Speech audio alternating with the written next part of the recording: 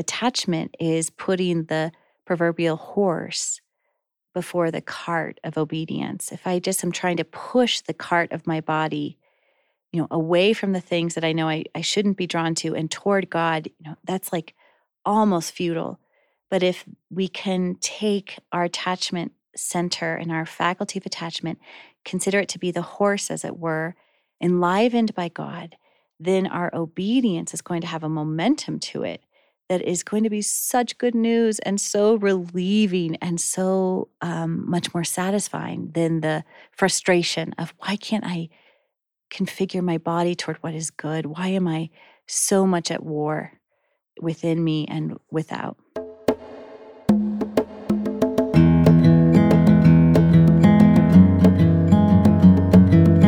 Friends, this is Morgan and Sherry Snyder. I'm looking at the face of my bride, and from her smile, I can tell that we are both really excited to dive into this third and final part of a series on the Become Good Soil podcast that's diving deep into this big idea of the Christian faith, where we're exploring what it means to come home to God, what it means to repair attachment, to grow in our practice and our maturing of what we would name as secure attachment to God. There's a story that Dallas Willard captures in his book, Divine Conspiracy. He alludes to growing up in Buffalo, Missouri in abject poverty. And his mom died when he was 2.5 years old. It was a botched hernia surgery. He tells the story of his earliest memory of his entire life was the day of her funeral. And he remembers trying to crawl into the casket just to be near the body of his mother. He didn't understand what was happening. All he knew in his soul was, I need to be with Mom. I need to be close to Mom. I think it's fair to say what he was longing for was to be attached to Mom. It's fascinating to think of this piece of his story, to think of Psalm 90 that we referred to in an earlier episode of this series, where David cries out, Lord, through all the generations, you have been our home. There was something that Dallas was looking for in his mother that he was designed to receive first from his mother. Men and women who travel a path and engage in a process of spiritual formation become the kind of people that eventually find that home in God, that they recover that attachment with God. And it's fascinating that Dallas carried that trauma throughout his life, and that trauma turned into repair, turned into healing, and turned into a well-being that he had, that people that walked intimately with Dallas in his last days and his last years described a peace that surpassed understanding, that was ever with him wherever he went. Jim Wilder, as I mentioned in an earlier episode, was a close friend of Dallas Willard, and he published a book called Renovated after Dallas had crossed over into the kingdom. And in the introduction of that book, Jim says this. He says, Christianity has tended to focus on right beliefs and right choices as the keys for personal growth. But biblical evidence and modern brain science show that our character is shaped more by whom we love than what we believe. Friends, as we dive into this introduction, I want to linger there for a moment. What if who we become as sons and daughters of God, as kings and queens in God's kingdom, has less to do about right belief and right choices, though that is very important, but much more to do with whom we love? We're wrestling with this big idea that we referred to from Dallas Willard in the first of this 3-part series, where Dallas suggests that Christian salvation is actually forming a new attachment with God. That what he said what he learned in the last year of his life was more important than what he learned in every other year of his life. And it was this very idea of forming a new attachment with God, of allowing it to transform our character to become like Christ, and participating with God in this path and process of being reparented and healed in the core places of our soul that are made to be attached. Mm-hmm. Morgan, I so appreciate that. And as we referenced last episode, it just is mind-blowing to me that Dallas Willard, who has been so formative for Wild at Heart Ministries and for becoming a king, would say this. It just has my attention. And as it relates to attachment, Jim Wilder in his book Renovated quotes a researcher from UCLA who was offering a forum for other neuroscientists and psychiatrists and psychologists and counselors on human formation and human development.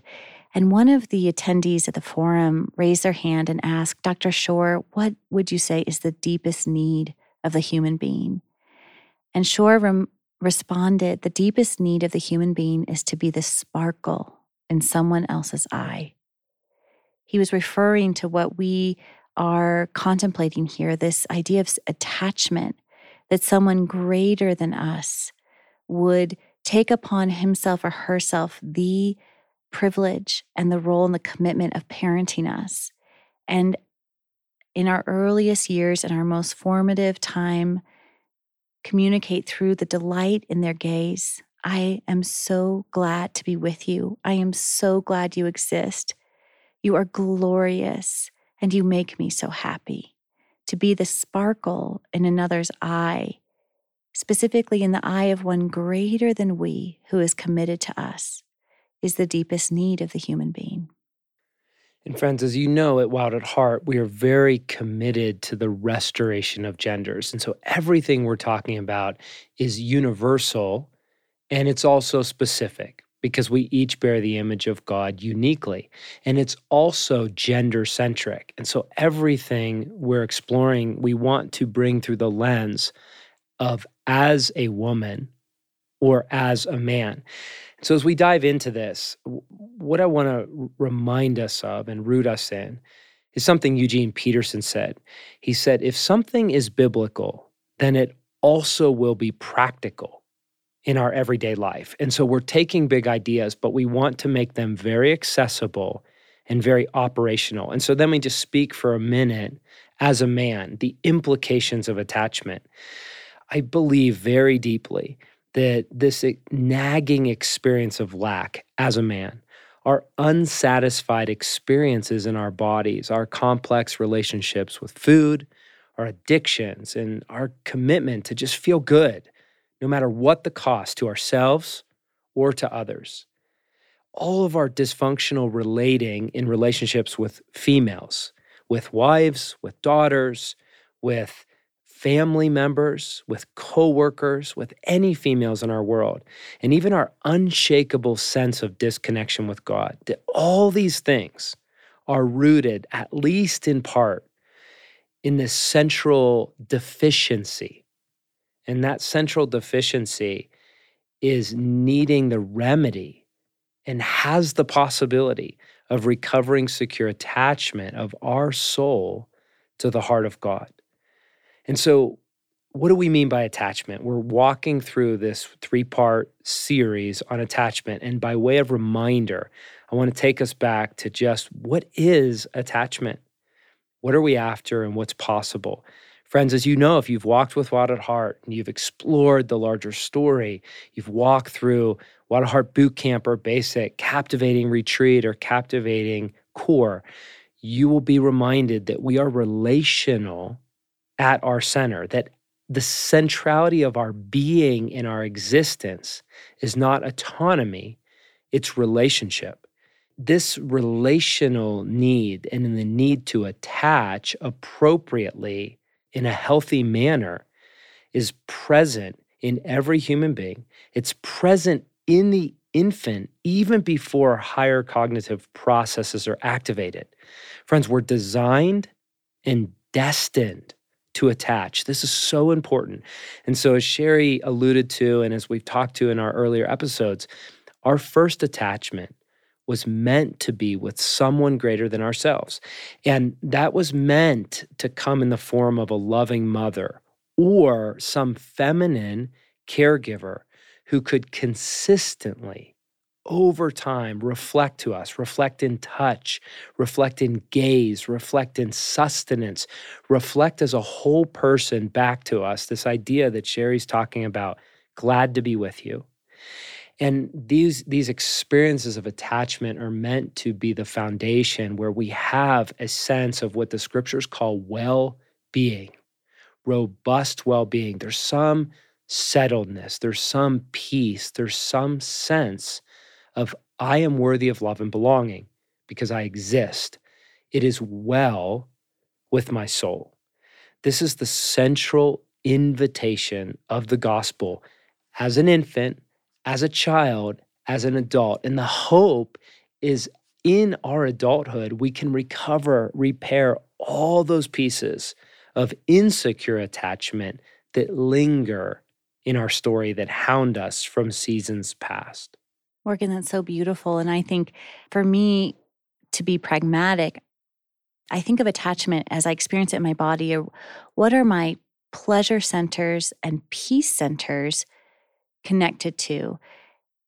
And how can I receive the grace of God to let my pleasure and peace centers, the circuitry of my body, be more and more connected to God through union with Him, manifested not only in my contemplative experience, my direct experience of God, but through attaching in healthy ways to God's people, attaching in healthy ways to nature, attaching in healthy ways to myself and to every faculty of my existence, such that I can have experiences of peace and pleasure that effectively ignite the power pack of my body to want what is good for me, what is good for others, and what is good for God, instead of having the power pack of my body attached to things that are bringing harm to me or others and being in such strife and civil war.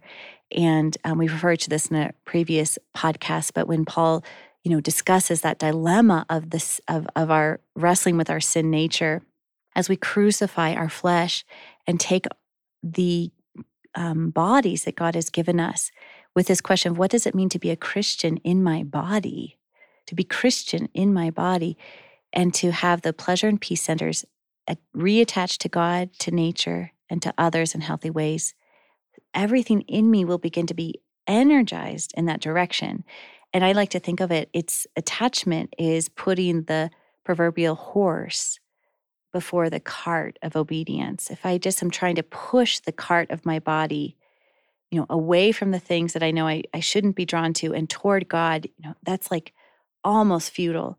But if we can take our attachment center and our faculty of attachment, consider it to be the horse, as it were, enlivened by God, then our obedience is going to have a momentum to it that is going to be such good news and so relieving and so much more satisfying than the frustration of why can't I configure my body toward what is good? Why am I so much at war within me and without? I love that image of the horse before the cart, and that out of that attachment flows the life in which we are actually trying to seek. Yes. Sherry, you've talked about the stages of development in the human person and how attachment expresses itself. I'd love for you to just walk us through briefly and as a sort of overview of attachment through the stages. For sure. Morgan, this has just been truly life-changing for me. And again, I just credit the work of the counselors and therapists and scientists at the Life Model Works group. You can look them up online. Jim Wilder and a bunch of other people involved in spiritual formation for decades. I really appreciate and have been fortified by their work. So what they explain is that every stage of development, as we move through the stages of development, we carry still the needs and what they call the tasks of the stage before it. So we never outgrow our younger stages. They're included with us, and then we bring them forward in greater maturity. So the stage they don't do much work with is the in utero stage, which we won't talk about, but is a stage of human development that we're not going to touch on today. So the first stage of human development that we'll touch on today is infant, which they describe as being from 0 to 3. And that stage of our human development is simply about receiving that gaze, glad to be with you, being attached through the committed care of a caregiver, and learning how to return to joy and peace. So that joy of glad to be with you and that peace of my body is well, I'm soothed, even when we experience unpleasant emotions. So an infant might, as they get to be a little over a year, they might, for example, do something that is displeasing to the mother. And for a moment, she might flash across her face displeasure, and the infant sees that and they might feel some distress. What a child learns is I can return to joy as my caregiver.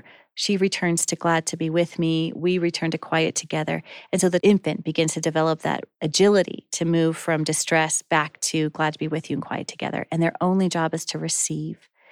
Next would go the child stage, which, depending on what culture we're in, it generally starts around 3 or 4, and moves through middle teenage years. And the child stage is about several things. It's about learning how to take care of myself, learning what I think, what I feel, what I need, and how to express that appropriately in relationship, learning what my gifts and talents are.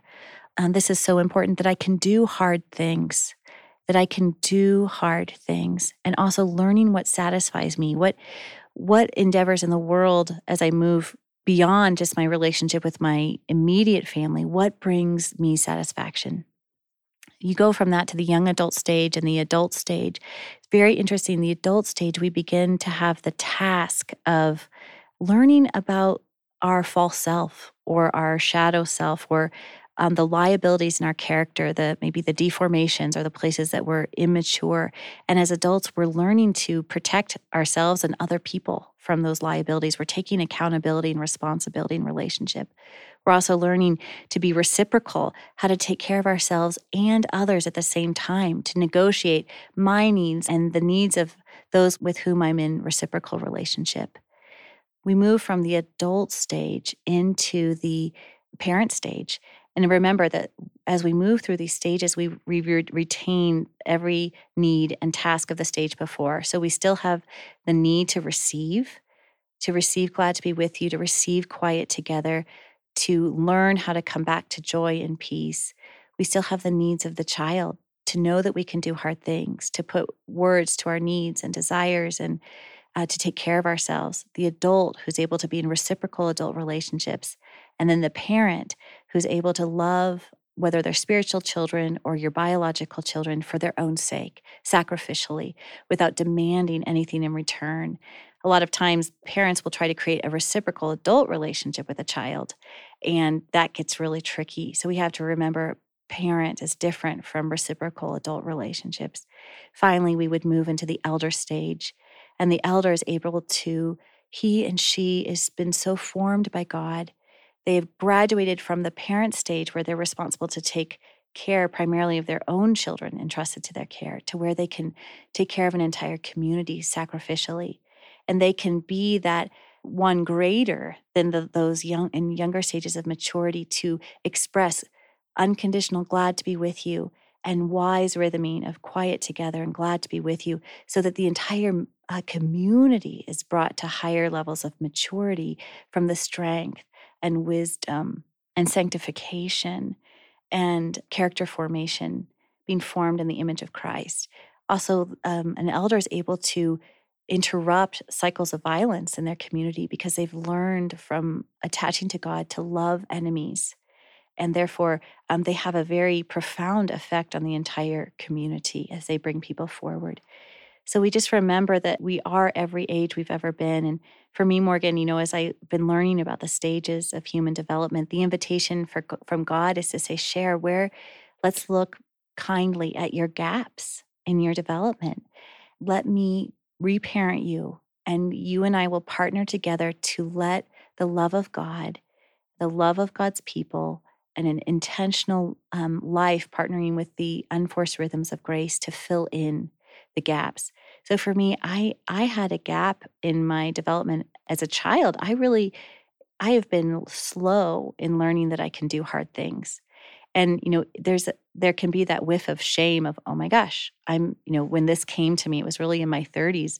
I haven't yet learned that grit that I can do hard things. And so much of the last decade for me of my spiritual formation has been filling in that gap. And that's a task of a child. So even though I was in role of parent and role of adult, Jesus was drawing me to tend to the child within who hadn't yet learned she can do hard things. And it's changed my life to have that gap in my maturity filled in. Again, I've got a long way to go, but as my friend Juanita says, what Jesus has accomplished already is a miracle. So we can begin to be curious about different gaps in our relationship, in our maturity without shame. But I want to finally, Morgan, to just bring it back to attachment. I want to say that in every stage, again, we never outgrow the needs of the stage before. So we are carrying within us the infant, the faculty of attachment that is quicker, faster, more sophisticated than our higher cognitive processes. And so I have to be a steward of my system of attachment. Now, as an adult, I can take responsibility to be reparented by God and to say, I have this capacity to attach. Where am I misattached?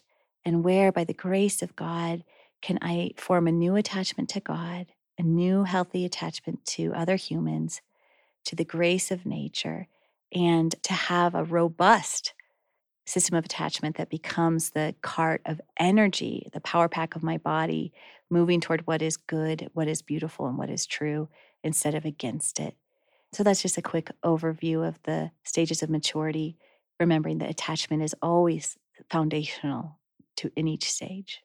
Sherry, it's very hopeful and it's very inspiring. As I'm listening, what I'm aware of inside of me is I'm seeing secure attachment and this work of God, this movement of God in us as this narrative arc through our lives in our apprenticeship in the kingdom of God, that all of life is a process and path of maturation. I love when Lewis says that heaven is the consummation of our earthly discipleship. And so it's really inspiring to view our discipleship, our apprenticeship with this lens, the interpretive grid of God repairing and restoring our secure attachment to Him. As you're describing these stages, child, adult, parent, elder, I'm particularly moved with this idea that as we mature, as we become the kind of people that God can entrust the care of His kingdom, we're meant to move into becoming kings and queens. And then we're meant to mature even beyond that, to become fathers and mothers, to become elders at the gate, as you said. And it reminds me of this word of stewardship, of how we are handling who and what is entrusted to our care. And I love the idea that ultimately our life is for others. And out of this reservoir and out of this spring of life from within us, out of a mature place, a rooted place, a place of well-being, we can do that. We can do hard things and we could steward things really well at great cost, at personal cost. As I think about these stages, I'm reminded of some different stories. So I've referred to Becoming Attached by Robert Caron. And he illustrates in a lot of studies that took place in the mid to late 1900s, kind of some of the observations where this plays out. And I just want to reference a few because it's fascinating to observe what this looks like. So they did a study with children that were 18 months old. And they did this fascinating categorization of fundamentally two groups of children. One was very clearly securely attached, and the other was very clearly in an atmosphere of insecure attachment. And so then they observed, what was the effect in an 18-month-old child? And here's what they saw: conclusive and clear evidence that a child who was securely attached at 18 months old knew how to manage desire, they had a capacity to not fall apart under stress. The child that was securely attached at 18 months was more persistent, more enthusiastic, more responsive, and had more imagination. These things were not temperament based. They weren't personality driven. They were fundamentally distinctions on secure and insecure attachment. So you have the extreme of a child. And then the other extreme, they did this amazing study of men in their 70s. And what they found, the number one factor in well-being in their life in their 70s was the presence or lack of a strong emotional bond with a single consistent feminine caregiver. And so, friends, here's the hope, is that the work of God repairs that thing that was intended to bring what we're describing as secure attachment. And I want to just highlight, sort of footnote, one other category on this that's really helpful in understanding human relationships. If you've been around kind of the work of relationships, you have probably heard the term narcissism. It's a common psychiatric kind of term or diagnosis, but fundamentally it's defined as a person who has an excessive interest or admiration in themselves. It's the kind of person that thinks the world revolves around them. Relationships with a person who manifests the narcissistic personality can be extremely difficult to navigate, whether it's in a marriage or in a work environment, in any sort of community or kingdom, when a person acts like the world revolves around them. But what's fascinating is the research has shown that one of the great factors that actually forms narcissism in an adult stems out of this idea that an infant, as Sherry talked about, has a need to experience being the center of someone's world. They have to experience for a time, for a season, that sense of value, worth, that they are a priority, that there is abundant provision, that when they have a need, someone will act, someone will respond in order that they can mature and explore the fact that they're not the center of the world, right? Because we aren't the center of reality. We aren't the center of our story, but a child needs to know you are worthy of love and belonging, that I will change to accommodate your needs. And it's from that foundation a child begins to explore. And sometimes it's just physical. A mom knows this, that as a child has healthy attachment, they'll run off from mom. And if there's danger, a loud sound or something dark, they will run back to mom, to their safe place. And so it's from that center that a person learns to live for others. It's out of that reservoir. Now, a person who's an adult who exhibits narcissistic tendencies is a person who never had that. Fundamentally, you can't live without that connection.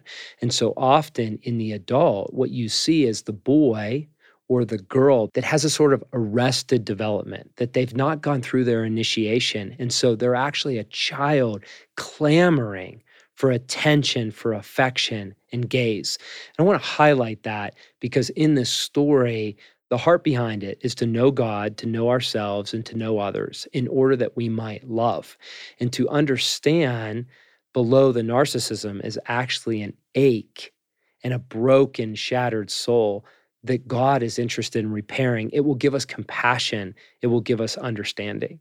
And friends, fundamentally, we're after love. As we ended the second episode in this series, we talked about God is love, and love comes from God, that love fills the gap. So Sherry, where does this take you?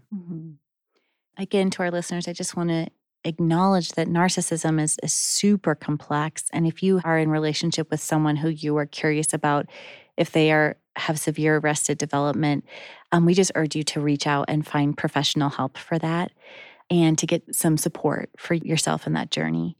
But Morgan, as we're talking, I'm reminded we reflected on Paul, and I believe we reflected on David as well in a previous episode, but I'm brought back to that curiosity of David and what he knew about God in his body, how his body had become attached to God. And it causes me pause and draws me to Psalm 131, which is a psalm of David. And in it, if you remember, David says, God, my heart is not proud. I do not claim independence from you. I do not claim to be a self-made man. And my eyes are not haughty. I do not look at the world as if it were mine apart from you. And I do not concern myself with great matters. I do not presume that I am more than I am, even as I rest that I am your beloved. But I have calmed and quieted and soothed my soul. Like a weaned, or I'd like to suggest like an attached child with its mother. Like attached child, my soul is content. My soul is not grasping or striving or compulsive or terrified, but like a weaned, like an attached child is my soul within me. So I'm just so encouraged that David was able to form by God's mysterious grace an attachment to the living one that would cause his body to feel so well, so at peace, so content, so satisfied that he could even liken himself to an attached infant. It's just striking to me. Yeah, that's very profound. Friends, we're nearing the close of this episode. And what I sense coming up in my heart is this question of like, what is the on-ramp? I began the podcast with that profound wisdom from Eugene Peterson of if it's biblical, then it must be practical. This has to be operational. Yes. So Sherry, as we're dialoguing on this, I want to give some practical examples and next steps for our friends. I think a story comes to mind as I prayed this morning in preparation for this. I said, like, what's a recent experience I had of a practical, operational way of returning, recovering, repairing secure attachment? So last Friday, I was just pretty spent. There's been a lot, and it's been heavy. And I had a few hours to sneak away. And so I grabbed my camp chair and I headed to just a little pocket of place where I can hide out in the trees on a piece of public land nearby our home. And I've been reading through the Bible with some friends in the Bible project of a year through, and it's been a real joy. But I can also confess that I've felt behind. It's been a slog because it's a 7 days a week kind of process. And there have been a few stints where there were 3, 4, 5 days where I just couldn't tend to it. And so I felt behind. So I thought, here's a chance to catch up. So what I was looking for was to relieve exhaustion and catch up to not feel behind, right? So I head to the woods, camp chair, Bible, and here's the key, my phone powered down.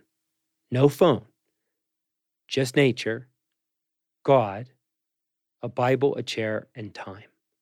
I sat down and I was intending to kind of bust through Isaiah, catch up. And I found myself reading for a while, and then I just started falling asleep because I was tired. And I'm in this really comfortable portable camp chair. And so I slept. And then I woke up and everything was a little brighter, a little more beautiful. I could hear more birds. I could feel more breeze. And then I read Isaiah. And then I fell asleep again. And then I woke up. And then I could smell the pine trees. And I realized I was enveloped. I had entered in to the moment. And now I'm reading through Isaiah. And guys, like now I'm in Isaiah 66, and I'm present. I'm in my own body. The veil is thin. It's become a sacred place. And of all places, as I'm reading through the scriptures, I'm at Isaiah 66, where it says, I've been reading through the message. It says, heaven's my throne and earth my footstool. And I knew that. I'm like, yep, that's true. I'm in it right now. And I read on, and God says his promise to his people, to his sons and daughters, I will pour robust well-being into her like a river. The glory of nations like a river in flood. They'll nurse at her breast, nestle in her bosom, be bounced on her knee. As a mother comforts her child, I will comfort you. You will be comforted. You will burst with joy, and you will feel 10 feet tall. And so in a few hours' time, which felt like a moment, I walked out of the woods and something had shifted, something had transpired. I had ingested the life of God. It didn't take a retreat in the mountains. It didn't take a month-long sabbatical.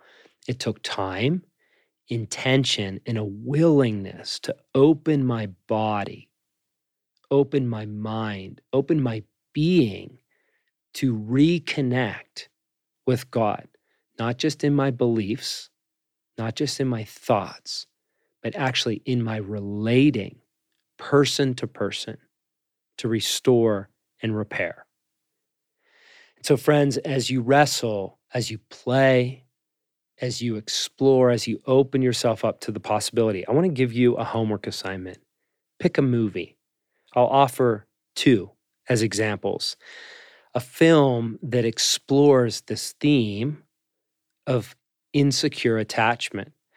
One is Gladiator. We often talk about Maximus, but the secondary character that we don't give a lot of visibility to is Commodus. He was the true son, the biological son of Marcus Aurelius, and intended to take the throne upon Marcus's death.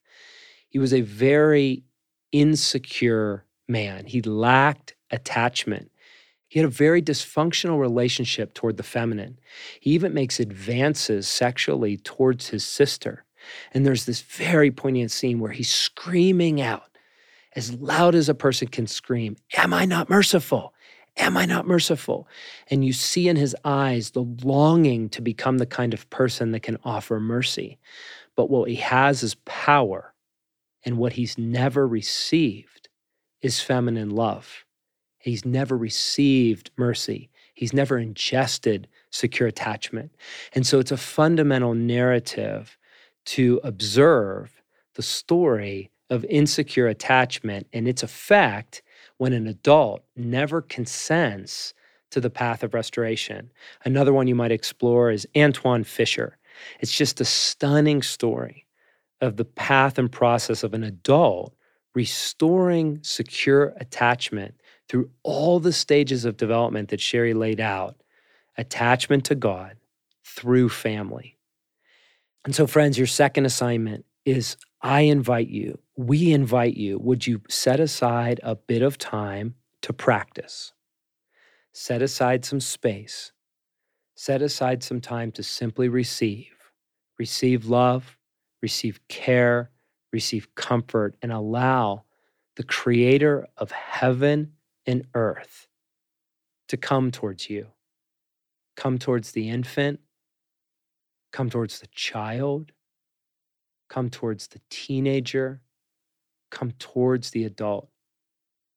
Receive. Receive.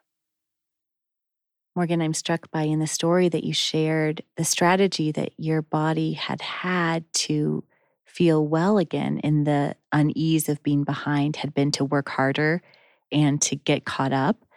Getting caught up equals that will make me feel good.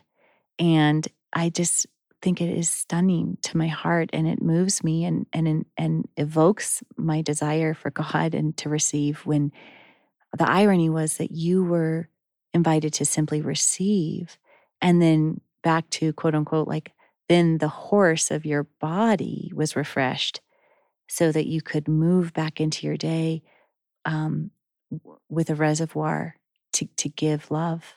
So it really wasn't work harder. It was receive more. And then in the wake of receiving more, you were able to move back into your other roles. Yeah, it's beautiful. So friends, we are exploring this idea that what if Christian salvation is actually repairing and restoring a genuine attachment to God, intended by God for us as our sustenance and our joy since before the creation of the earth. Friends, we are ones who are invited to be saved and to continue to become saved, as Paul says in Philippians. And so let's pray. Father, you are the one who is at work. You are orchestrating a path to save, to restore, to heal, to free, to release prisoners from darkness. And you say in Philippians that you, God, will continually revitalize us. And in that revitalizing, you will implant within us the passion to do the things which are on your heart. And so we stand on the prophecy of Isaiah where he says, come, all you who are thirsty, come to the waters. And you who have no money, come and buy and eat. Come and buy wine and milk without money and without cost. Listen to me and eat what is good, and you will delight in the richest of fare. Give ear and come to me. Listen that you may live. I am making an everlasting covenant to you. The same faithful love that I promised David. Come, all who are thirsty, come to the waters. We receive the waters of life. We receive the cleansing of the water. We receive the revitalizing of the water. We receive the nourishment of the water, the satisfaction of the water, the overflow of the water, the reservoir of the water. You are the river, God. The river flows from your throne, and your river intends to saturate everything we are and everything we are not, to saturate who we are and who we are becoming. We ask that you, by your river, would saturate us with a deeper attachment, with deeper security in knowing you, and in knowing you, knowing ourselves. We choose to come home. We choose to feast. We choose to receive. And we pray all these things in the name of the Father and Son and Holy Spirit. Amen. Friends, Sherry and I are offering this 3-part podcast series merely as an introduction to this idea of the deepest part of our being coming home to God, of repairing our attachment to God, of cultivating what we have come to name as secure attachment to God, and allowing that to provide a freedom to offer unbounded love toward people and things entrusted to our care. We started this 3rd episode of the series with a story of Dallas and his desire to crawl into the casket to be with his dead mother at 2.5 years old. Before she died, the last words that Dallas's mother offered were these: keep eternity before the children. They were the parting words of his mother. He was just over 2 years old when she crossed over. And those final words carry with them so much strength, so much wisdom, and so much revelation. This invitation, this beckoning, this reminder to keep God and his kingdom at the center of our gaze, of our existence, of our passion, and of our promise. So friends, as we wrap this up, I want to invite you to consider this category as you look around your life and just notice, to whom and to what have I attached? As Sherry and I close this episode of a 3-part series, I want to offer a prayerful meditation for a moment through Psalm 17.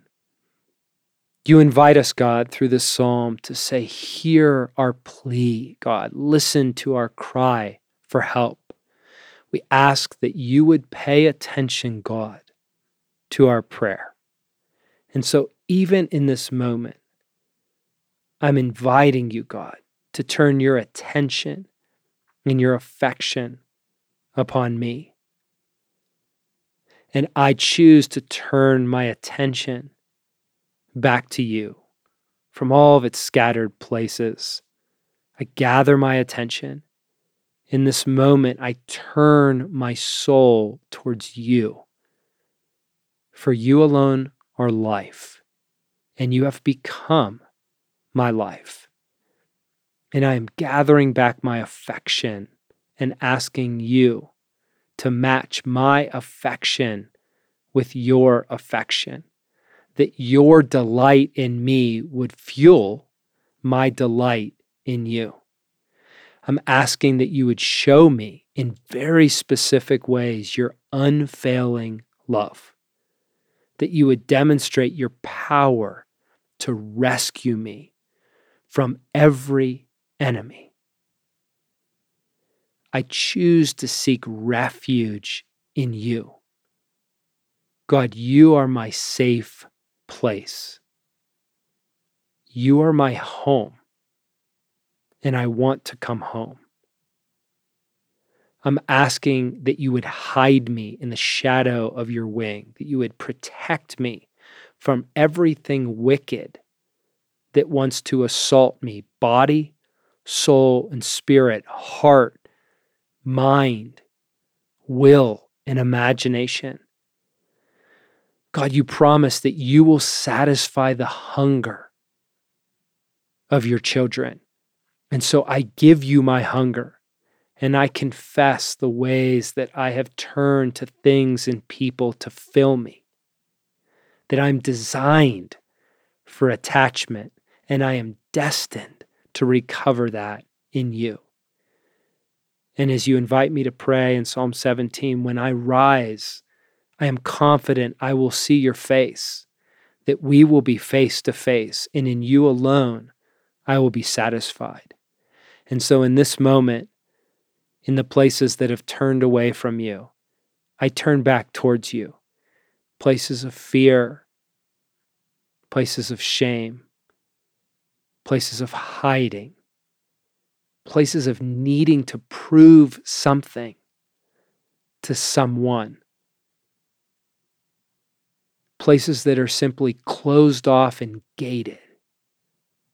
I choose with all my heart and all my strength to turn back to you, God,